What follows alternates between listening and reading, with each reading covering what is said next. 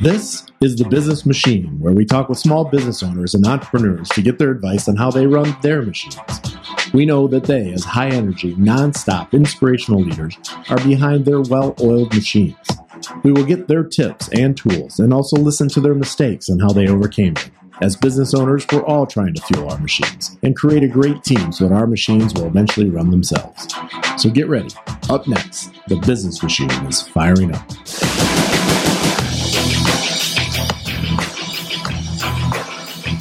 Hi, everyone, and welcome back to The Business Machine. I'm super excited to introduce Todd Uderstad, who is the president and founder of Founder to CEO. So, Todd, thanks for coming on.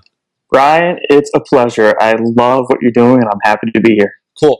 So, fill us in a little bit, and I didn't do the best job at introducing who you were, but that's your job. You're supposed to be able to do that better than anybody else. And somebody comes up to you at a networking party or just in the grocery store, and they say, hey, what do you do? What would you tell them?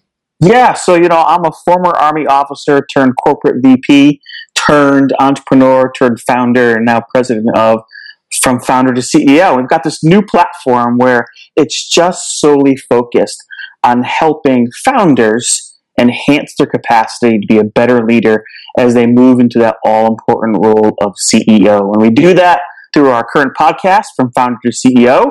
And we also do that with some programs and coaching programs that we provide to our clients. So it's a lot of fun. I love working with founders, particularly those who are, struggling with some of the leadership issues that I've been fortunate to kind of pick up along the way. So tell me a little bit, and I kind of get it. But when I saw Founder to CEO, I was still like, well, what's the difference? Do you get asked that question a lot? You're the first one. Really? So what is the difference between a founder and a CEO? For those of people who are listening that pretty much are new to the entrepreneurship world or really don't know the difference between somebody that starts the company and somebody who leads the company. And why would you ever have to change somebody from those roles? Yeah, well, I'm so glad you asked that because when we were trying to find a name for our platform, initially I was going to go with Real-Time Leadership for Entrepreneurs, but everyone told me that was a sucky name, so we decided not to use it. Good feedback. Yeah, it was great feedback, yeah. So, I was talking with someone else, and I read this blog from a couple of years ago about the former CEO of Contour, and he was just really talking about how he struggled from leaving behind the founder responsibilities and moving into the CEO responsibilities. Okay. And so that kind of got me curious, and I started doing some more research, and a lot of founders really talk about that moment in time. And I will tell you that I think that it may not always be a moment in time, it may be a gradual process, but it's that all the work before you have traction and you're sustainable, or at least you have the capacity for sustainability, and then all the work after. And all that work after is all the hard work, right? Yeah. So everyone loves to be a founder, create, it's right? Like a startup. It's like when, I think we ran to that too, is like here we are 4 years into the company and we're starting to get out of that startup mode and entrepreneurism, and I don't want to. Because that's not fun, Being a startup is fun, is exciting. You can screw up and no one really cares because they're new and they're a startup. But yeah, I like that too because there is two distinct separate roles from a founder and a CEO. Am I right on that? Oh, you're absolutely right. And I'm up over 75 founder and CEOs I've interviewed on my podcast, and they all talk about that shift. It's a mindset shift, it's a behavioral shift, it's a time shift. There's a lot of shifts that occur when you leave some of the initial founder roles. I mean, when you're a founder, one of the big issues is how are we going to keep this entity going? There's usually fundraising or credit card using or loans or whatever the case may be, right? Check. But once you're starting to get money from a customer, game changer. Yeah, game changer, right? Now, a lot of founders stay in, consume money from other sources rather than customers for a long time. And they don't necessarily have to confront some of the basics of being a CEO. So that's kind of how we look at it. So give me two character traits or characteristics. If I was to really look at somebody and I would be able to say, oh, they're a founder, what is that? What are the differences between the two? And not all the differences, but give us one that you could really, because there's so many I imagine. Yeah. What is one? Like what would a founder do versus in that same capacity that a CEO might not do and vice versa? Well, first of all, a founder is doing a lot of things themselves, Yep. right? So the common one, obviously, is they're always making sure the organization has enough cash. Yeah. They're usually involved in sales. They're frequently involved in product development or experience development or service development. They just have their hands into a lot of things because usually the organization is smaller and there could be a team of 10 people. And when you're in that role as a founder, it's really about leading a team rather than leading an organization. Yeah. It's like project management, and the skills are not necessarily as complex. But as soon as you start going north, I say, of around 10 people, all of a sudden, you have someone who may need to report to another person. And all of a sudden, you have to, as the CEO, hold one of your direct reports accountable for the work that's getting done through other people. Yeah. It's that through other people piece, Brian, that I think is often when the shift starts to occur. Yeah, to be able to trust people that are behind you or with you in your organization to do things like you would do it. And I think one of the things that's really hard, I imagine, I know it was hard for us too, is to really get out of that mode of founder. And I think when people start, I know when we started a small business, we always thought, well, we're going to do things differently than big business, and we're going to do things differently because we're new and we're fresh, and this is 2012, and here we go. And somebody told me, said, no, that's fine. I think you can still have that culture, but you still have to do, normal set in stone business tactics that have worked and leadership tactics that have worked for, 50 years. And is that a hard transition to take a founder to that CEO level? Is that a hard piece for them? Well, it is. And let me just give you a comparison. Take any one of the large companies you just referred to and look at how much money and time they spend Yep. in developing their senior leaders. And so we expect as founders that we can leap the development of ourselves as a leader from leading a small team to sometimes getting up to, 10, 15, $20 million when things start rocking and rolling. So, when you take a look at the expenditures of time and resources to develop someone and develop the skills, it's a huge amount of time and money. You don't just presto magical one day and wake up and say, oh, gee, how do I motivate someone who's on my team and they have about 100 people reporting to them and they're not being a very good executive? Well, how do I do that if I don't even know what an executive looks like? I'm just going to try this and see if it works. I don't. Right. I imagine my dad was a long Army veteran, 32 years, West Point grad, colonel. He taught me the aspects of how important leadership was in the military. So I imagine some of your background is, I think it's a real good example of the military. Obviously believes in the leadership and training those at higher levels to be responsible for groups of men. I think that has to have some impact on how you do things. Well, I feel fortunate because I have this leadership experience of a triad of military leadership experience, Right. corporate leadership experience, and entrepreneurial leadership experience that I love to tap into and help others with, particularly founders. I'm very passionate about that young man or that young woman around the world who takes a risk and wants to build something, and all that energy, all that time, all those resources, and helping them be able to create sustainability. I have personally seen as an Army officer around the world that when you can help more people do that, you contribute to peace and prosperity in that region. Yeah, and just imagine all the, if you're touching one life doing that and teaching those skill sets and leadership skills as a high school teacher, I used to try to do that as well. Just the ability for them to be able to do that for other people is just amazing. I love that. I love talking to young entrepreneurs because you can see the fire in their eyes. You can feel it. And I get excited again about what we're doing. It's so true, but I also have to kind of reveal something to you too. So I'm an executive coach by training and development. So I work one-on-one with CEOs, but I got to tell you, I learn so much about my own failings and limitations as a leader every time I get to coach a CEO and every time I get to interview another founding CEO on From Founder to CEO podcast. Because I just interviewed Nathan Chan from Founder Magazine, and he's 28 years old, and just listening to the wisdom and the insight that he has about growth. I mean, it's just absolutely amazing. I love it.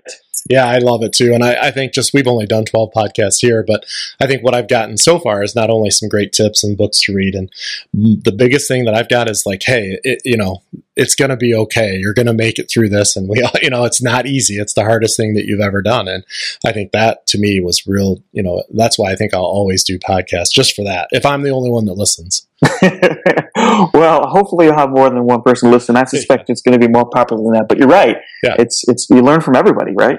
So take us through what we like to do. And I've always read books that really talk about always planning for that next best thing. And I'm not talking necessarily, what we're going to do tomorrow to make things better. But what do you see? What does founder to CEO look like for you in 10 years?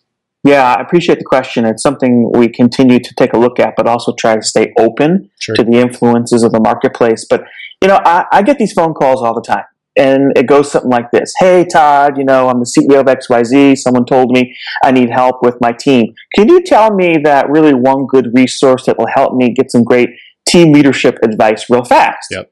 And I say, okay, well, I can give you a book, or I can give you that. And it's kind of this, just-in-time development of being a leader, but also just-in-time resources. And so what we see in the future is we're building a platform within a community of people that over the course of time will have this great community and this great library of resources. And when someone calls and says, hey, I'm struggling with XYZ, we can shorten the time it takes for them to develop not only their knowledge in that area, but their personal capacity to deal with it. Yeah.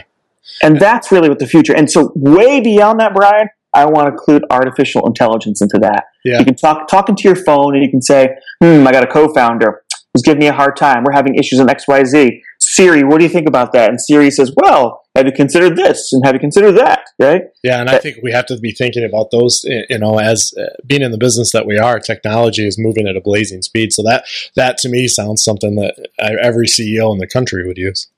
I hope so. And we're heading that way. We feel so fortunate that so many people are coming to our podcast and our platform. And we've had 20,000 downloads in just less than 6 months. And I've been surprised by that because, Brian, in reality, this is a real niche. We only really are kind of working on helping what some would call stage 2 entrepreneurs. You have some traction, now you're dealing with leadership issues. Yep.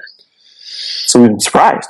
That's good. I think it's amazing. I mean, you never know, but it's definitely a niche. But I think the things that you're teaching are common. And I think they're also common for people that wish they would have done that or wish they would have had that knowledge. Because what we find, and we don't do the training that you do, but when we're in businesses to try to help them with their marketing, it seems like people, leadership issues are all over. They're doing things 10, 15, 20 years later that a CEO should never be doing.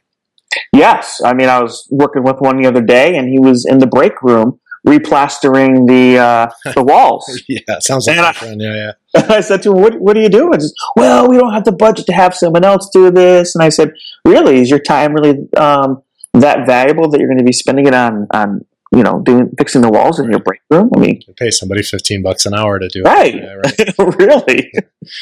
So why we called it Business Machine, Todd, is that what we're really trying to do, I think, all of us as founders or CEOs, to get to the end is what we're trying to do is find little pieces of our machine, which is our business, that will run pieces of that machine themselves. So that eventually 10, 20 years down the road, that machine is running very well. And I consider pieces of that machine some of my people, maybe some equipment, maybe some really good clients. So if you're not there, or when it's time for you to move on and do exactly what you're trying to teach, what have you done today to make sure that business keeps going and can run like a fine-tuned machine? Yeah, thank you for asking the question. So it's the old "you practice what you preach" type thing, right, Brian? we had to do that with our own website. Here we have a web developer, one room down from me, who's on staff, and we had to do a lot of changes to our own website. So I get it. Yeah, well, first of all, we have our original business, which is Baker and DeBall, which is a traditional executive coaching firm in greater Cincinnati. And so we've been running that for a while. But these new endeavors, like from founder to CEO, we have built a small team of people around us and contractors that has really been helping us out. Got a organization in Alabama that helps us out. We use a lot of tools like Infusionsoft and Edgar and a lot of those types of tools to try and make sure that I'm not getting overly involved, which I can do, Sure, it's easy. It's easy to do, right? And but we're also trying to get that to be a self-sustaining business, and so we're fortunate that we have our first sponsor for our podcast, Recruiter Box.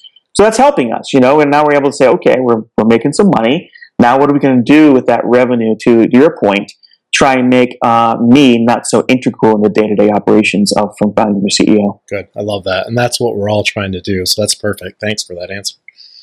What do you think, and the reason why I have mistakes in here, and a lot of people, I wanted to name the show like Big Giant Mistakes, but no one in our networking groups allowed me to do that. But when I told people, like, hey, when I'm done here at Michigan Creative, I'm going to write a book.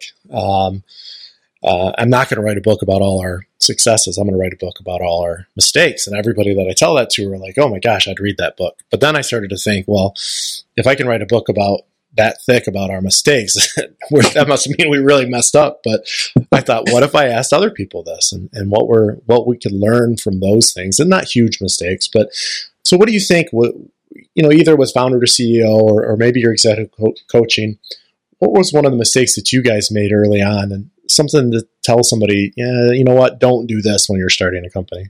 Yeah, I still make so many mistakes. Yeah, I do too. One that is very prominent in my mind is when I started realizing the difference between marketing and sales. Yeah. I know that sounds silly and trite to someone like you, perhaps, when you're so knowledgeable about both those areas.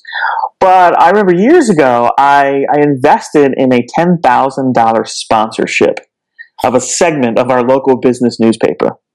All right. And I thought, well, shoot, I'm spending $10,000 on the money's just going to flow in. Yeah, I'm going to get tons of leads. $10,000 investment will make, $100,000. Easy overnight. Right. So, nothing came of it. So I just really felt first of all, I felt so bad because I spent our valuable money wrongly, but I also really did some soul searching, and I think I had this unspoken, unconscious thought that marketing and sales were the same thing. And they're not. And it didn't do anything. And I think I learned that you really have to be much more strategic. Everyone talks about sales funnels now, which is great. And I've learned a lot about sales funnels over the years too. But I didn't really quite fully grasp all that back then. And so I would say that was probably one of my biggest mistakes, that $10,000 know-nothing investment. And we've done similar things. And one of our business coaches here, I was telling him, well, we've got the best Facebook traffic of any marketing company in town. We've got the most Twitter followers, and we've got the most Instagram. And he's like, well, that's great, but what are you doing with it?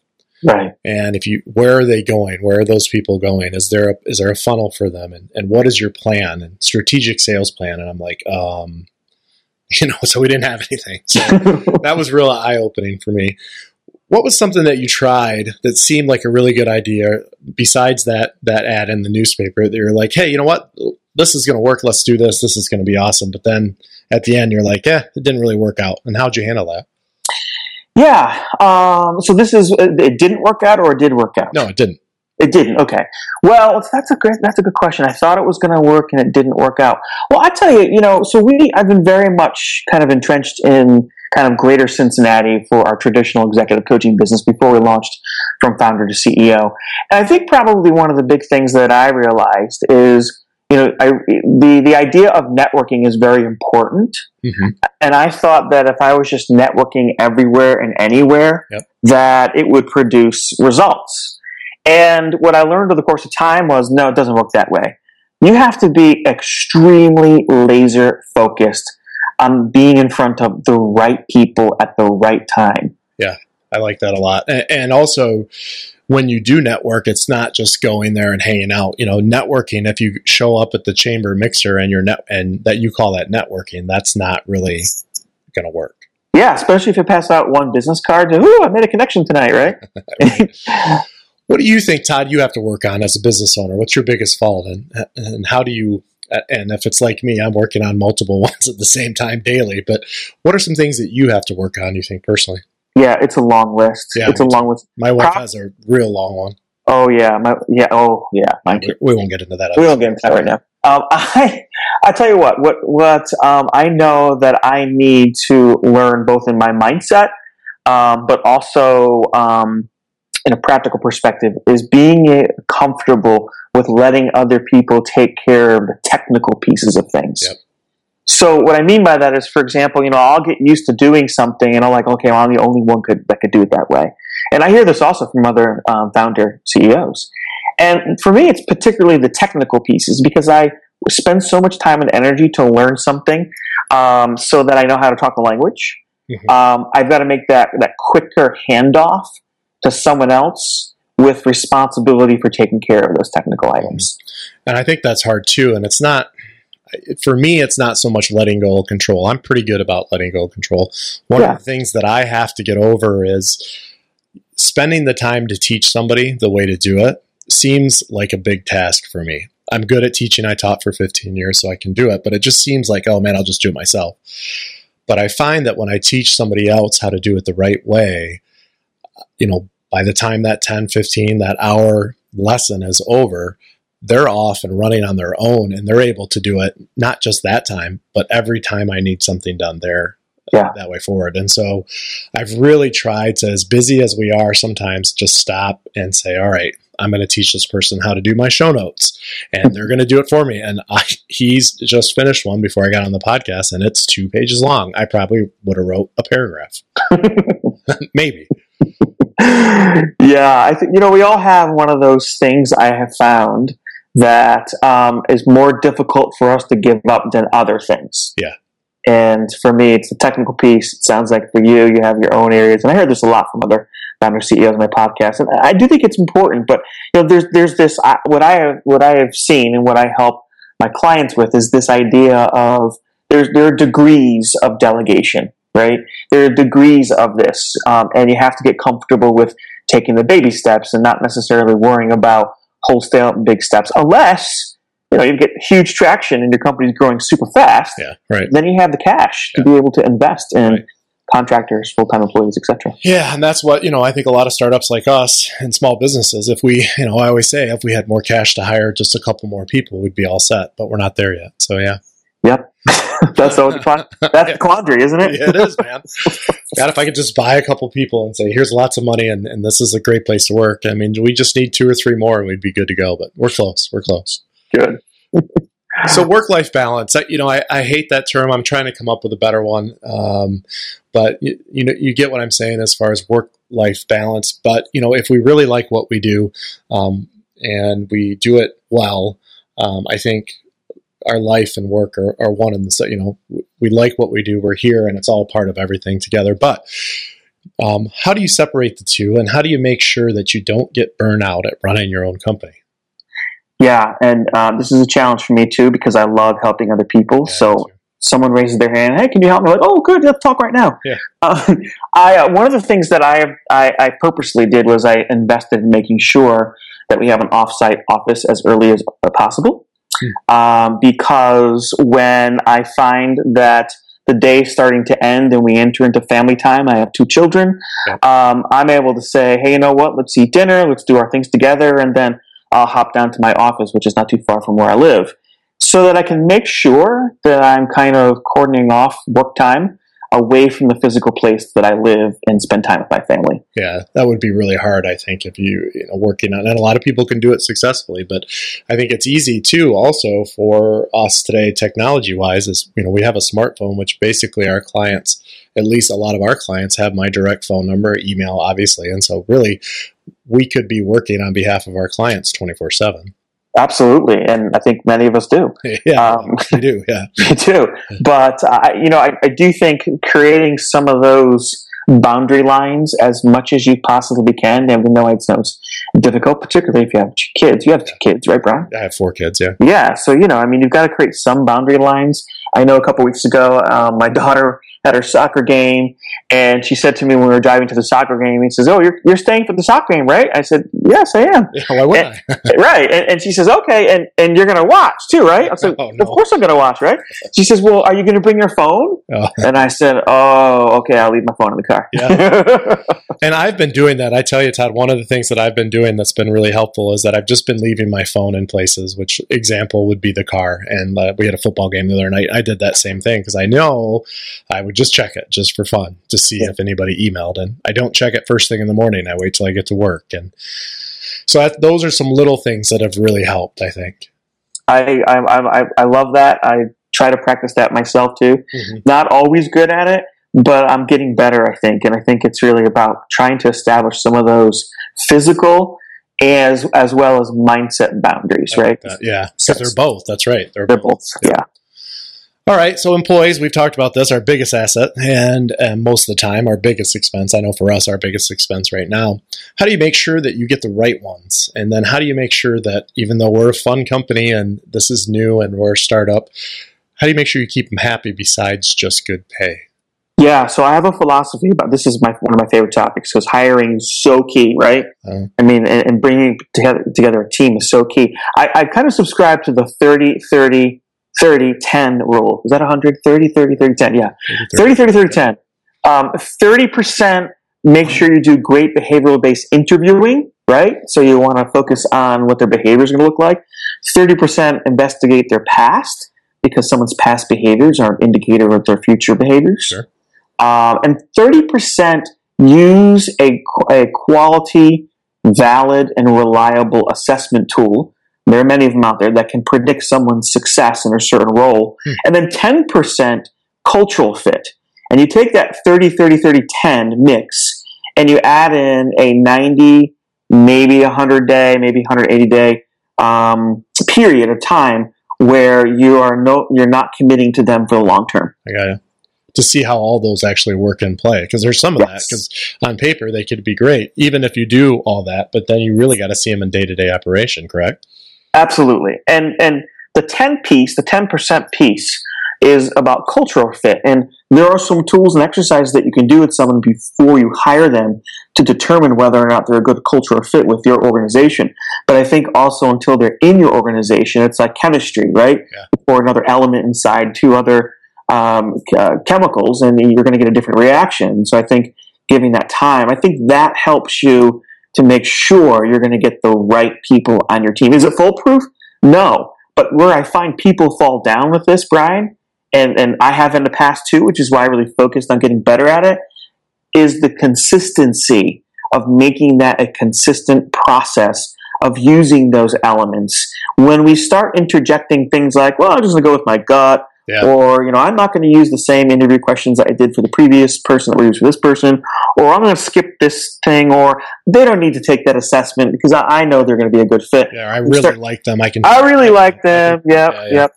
When we start doing that, when we start taking out some of the pieces of that puzzle, that's when we put ourselves at risk for hiring someone that may not be a good fit. And I think about half of the business owners that I've interviewed have said similar things, but I think more than half, and I'm not sure I agree with this too, especially after hearing your 30-30-30-10, is a big thing for them is see if they fit with the culture. And maybe even overwhelmingly so, like 60-40, where culture is the 60 and 40 is the rest. I'm not sure I agree with that. And why do you put, I'm not saying you don't value the culture, but why is that something that's only 10 for you when you're interviewing? Because I think you uncover cultural elements that will impact the culture by focusing on those other silos, per se. I gotcha. Because it'll all come out in the wash, but when I'm saying about 10% culture, I'm not suggesting that 10% is the 10%, it's only 10% important. What I'm suggesting is that there are other elements, things that you need to do to uncover who this person is. I gotcha. That makes sense. I like that a lot. Yeah. Yeah, because if we just look like, hey, they're great, they're awesome, I think they'd be a lot of fun, and I can train them how to shoot video or edit or anything like that. But then they don't like talking to anybody and sit in the corner all day. That's probably not a very good cultural fit. No, and I think one of the other things that we forget to do is we spend more time looking at someone's resume, that other 30% background investigation, and we outsize weigh that if the resume says something like Google, Ford, wherever, and we get excited about someone's past experiences more than 30%, and we forget that an equally important thing is what are the underlying attitudinal motivators that propel this person every day, right? They need, because everybody needs some people need, hey, nice job every day. Some people don't. Some people, right? Yeah. And that's a cultural issue too, because what if in your culture you don't have you're not praising people all the time, and this person has attitudinal motivators of needing praise on a regular basis? Well, they're not going to be a good cultural fit. Yeah, exactly. Right. And I need to do that more anyway. Now somebody can come over here and tell me that I'm doing a good job. No one does that, though. Yeah, no one does. All right, so a lot easier questions now, too. This is sort of the fun section, except for the last one. But it is fun, but it's a little deeper. But tell us a little bit about Cincinnati, and what's your favorite place to eat or drink in your area? Oh, Cincinnati. Oh, gosh, there's got to be. I've been there. There's hundreds. But if I was coming there tomorrow, you'd say, hey, man, make sure you don't miss this. This is where you should go to dinner. You know, I say it all the time. People think I'm part of the Chamber of Commerce of Cincinnati because I'm not from here, but I've fallen in love with this awesome city and the people here. I've heard. It's just great. It's just amazing. And we're kind of experiencing a little bit of a mini renaissance, too. Our downtown is flourishing. But I got to tell you, there's a place in one of the suburbs not too far from where I live that I absolutely love, and it's called Wildflower Cafe. Oh. And the reason why I like it is because they source all their food locally and fresh from throughout mostly Ohio, although I think they also bring in some stuff from Indiana and maybe some Kentucky. And it's just in this old house that's kind of renovated that reminds me of my grandmother's house. But the food is just so amazing because it's sourced locally and organic, and I just love it. Huh. See, this is the part that I hate, too, because now I have to go eat something. Now every time the question gets me. Exactly. When I was a high school teacher, I was that cheesy guy that passed out favorite quotes. I do that to my guys I teach right now, adults. I love quotes. I think they're awesome. But, Todd, what is your favorite quote, or what's a quote you like? Yeah, I have so many favorites. So I'm going to quote one that's kind of been running through my mind lately. It's by Coach Dale Brown. The best potential of me is we. And I love that, too. I just love it. In fact, I heard him being interviewed. Darren Hardy interviewed him from Success Magazine recently, and I heard him saying that. I think he's 80, 81 years old now, something like that. And I just love that quote because it's so simple, and it cuts through the intersection of us and others in such a powerful way. Yeah, and it's that whole team philosophy too, and that's one of the things that that I got worried about. I think about a month ago or a couple weeks ago that we're so busy right now and we're all heads down working that sometimes we forget about what is Michigan Creative and who are we together and who are we as a team and what's that mean. And I think to me that's everything, or that's a big part of our business. And I think to always remember that I think is important. You remember a couple weeks ago I said to you, I love that you guys called yourself Michigan Creative, because I truly believe that no business can be successful unless they have an anchor in their town or region or state or whatever, and they have this sense of who they are in their region before the sense of who they are throughout the world.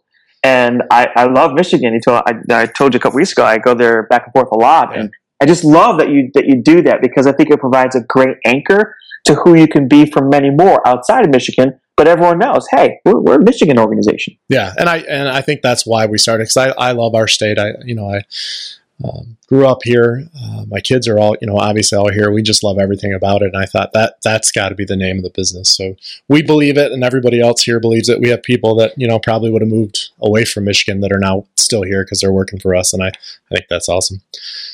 But I will tell you, I don't say stuff like that when I go to Columbus and I'm on campus at Ohio State, just so you know. Right. We can talk about that off air. It's a long discussion, but it's an interesting game. I was just at the Air Force Michigan State game. That was fun. Oh, nice. Yeah, it was cool. Beautiful day. Business books. There's probably 100 we should read. I've read several or halfway through several. What is one that you would recommend to somebody that they must read? I'm an Amazonaholic, and I read like maybe 4 or 5 books a week. Nice. And there's so many, but for some reason this one I always come back to this one. It's called Business as a Calling by the guy's last name is Novak. And the reason why I like it is it gets to the heart of what Simon Sinek is talking a lot about nowadays with his book about getting to the why. But I truly believe there's this magic mix, and one of the elements that Novak talks about in Business as a Calling is kind of that moral element. Are you actually doing things that are going to have a positive impact on other people? Mm-hmm. And so I read that book a long time ago when I was in grad school, and it still stays with me, Business as a Calling. I think all your listeners will really enjoy reading it. Well, Business as a Calling, and you guys can look that up too, those who are listening. If you just type in Todd in the show notes, you'll be able to see all everything that Todd talks about on here in his list of awesome things. So I'll have to read that. I'm going to Amazon that up. My wife and I are both Amazon freaks, and I think we get a new package from Amazon every day. So soon you'll have your own drone. Yeah, I want one. If you could meet and have dinner with any business owner, Todd, who would it be and why? Yeah, my business hero recently passed away. His name was Roger Berkman. And I never got a chance to have dinner with him, but I did get a chance to speak with him for a little bit on a couple different occasions. He's just an amazing man. He was a World War II bomber pilot, and then he came back and created this great tool called the Berkman method. That's just a phenomenal tool that we use with our practice with our clients, and it really helps to uncover those underlying motivators and also behaviors of someone. And he's just, he's a bomber pilot, he's an entrepreneur, a psychologist, a father, a grandfather, and he just passed away a couple years ago. And I would have loved to have an extended dinner with him to learn more about his why behind his what and his ideas, because he's just a very inspirational person. Yeah, and that generation too, we're slowly losing just about everybody from that, and it's just there's been just a wealth of knowledge, not only in business but just things that they've done and seen, and that generation is slowly starting to fade away.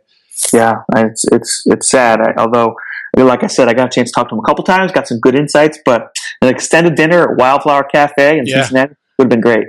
That'd been awesome.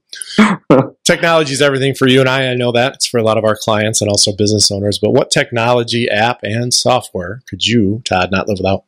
Gosh, not live without.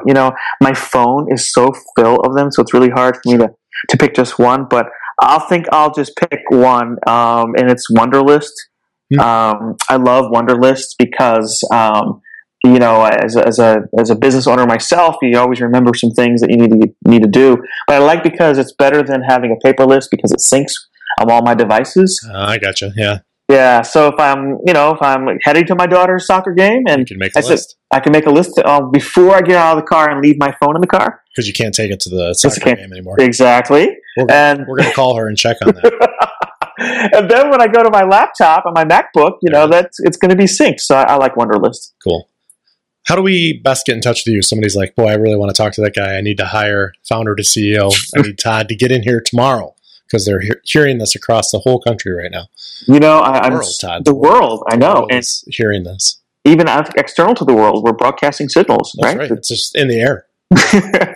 So I'm so unaccessible, just kidding. You can email me, Todd from foundertoceo.com. I'm pretty active on LinkedIn. My Twitter handle is from founder 2 CEO, because of course it was too long for that handle. So those are great ways to get in touch with me, and I'm happy to help anyone who wants to reach out and say hi and get some ideas to help them improve their leadership ability. Awesome, and I can attest to that too. I mean, Todd and I didn't know each other until we joined a similar group, and he's been just a great resource and a listening ear too. So he's definitely available to you. And I just typed in founder 2. And I put the letter C, and then Google popped up right there. So, woo! Hey, look at that. Good SEO. Last question, Todd. It's a big one. But what do you think or hope your legacy will be? I hope my kids have the opportunity to have a positive impact on the world. My gift to the world will be my 2 kids, and I'm working really hard to make sure that they're a positive contributor to the world. That just gave me chills. I love that. I mean it. They're my everything. I'm sure your kids are your why too. Yes, sir. But I just feel the overwhelming responsibility to make sure they're a net contributor rather than a net consumer. And I hope and pray for that every day. Good. I like that net contributor. That'd be a great T-shirt to give my kids. Well, Todd, thank you very much for being part of the Business Machine and being a friend here at Michigan Creative. We just can't say enough nice things about you, and just keep doing what you're doing there in Cincinnati, and we'll come down and see you and go to lunch there or dinner at your grandma's light kitchen there. I would love it, Brian. You guys are doing awesome work too. Love what you're doing. And as you know, I'm a big fan of your focus on making sure also that all those people out there in the world who are focused on the trades and building businesses, I just love your attitude and the way you're approaching that too. So keep up the great work. Well, thanks, Todd. That's Todd Uderstadt, from founder to CEO in Cincinnati, Ohio. Thanks very much for listening to Business Machine, or learning from our mistakes, and we'll catch you on our next episode of The Business Machine.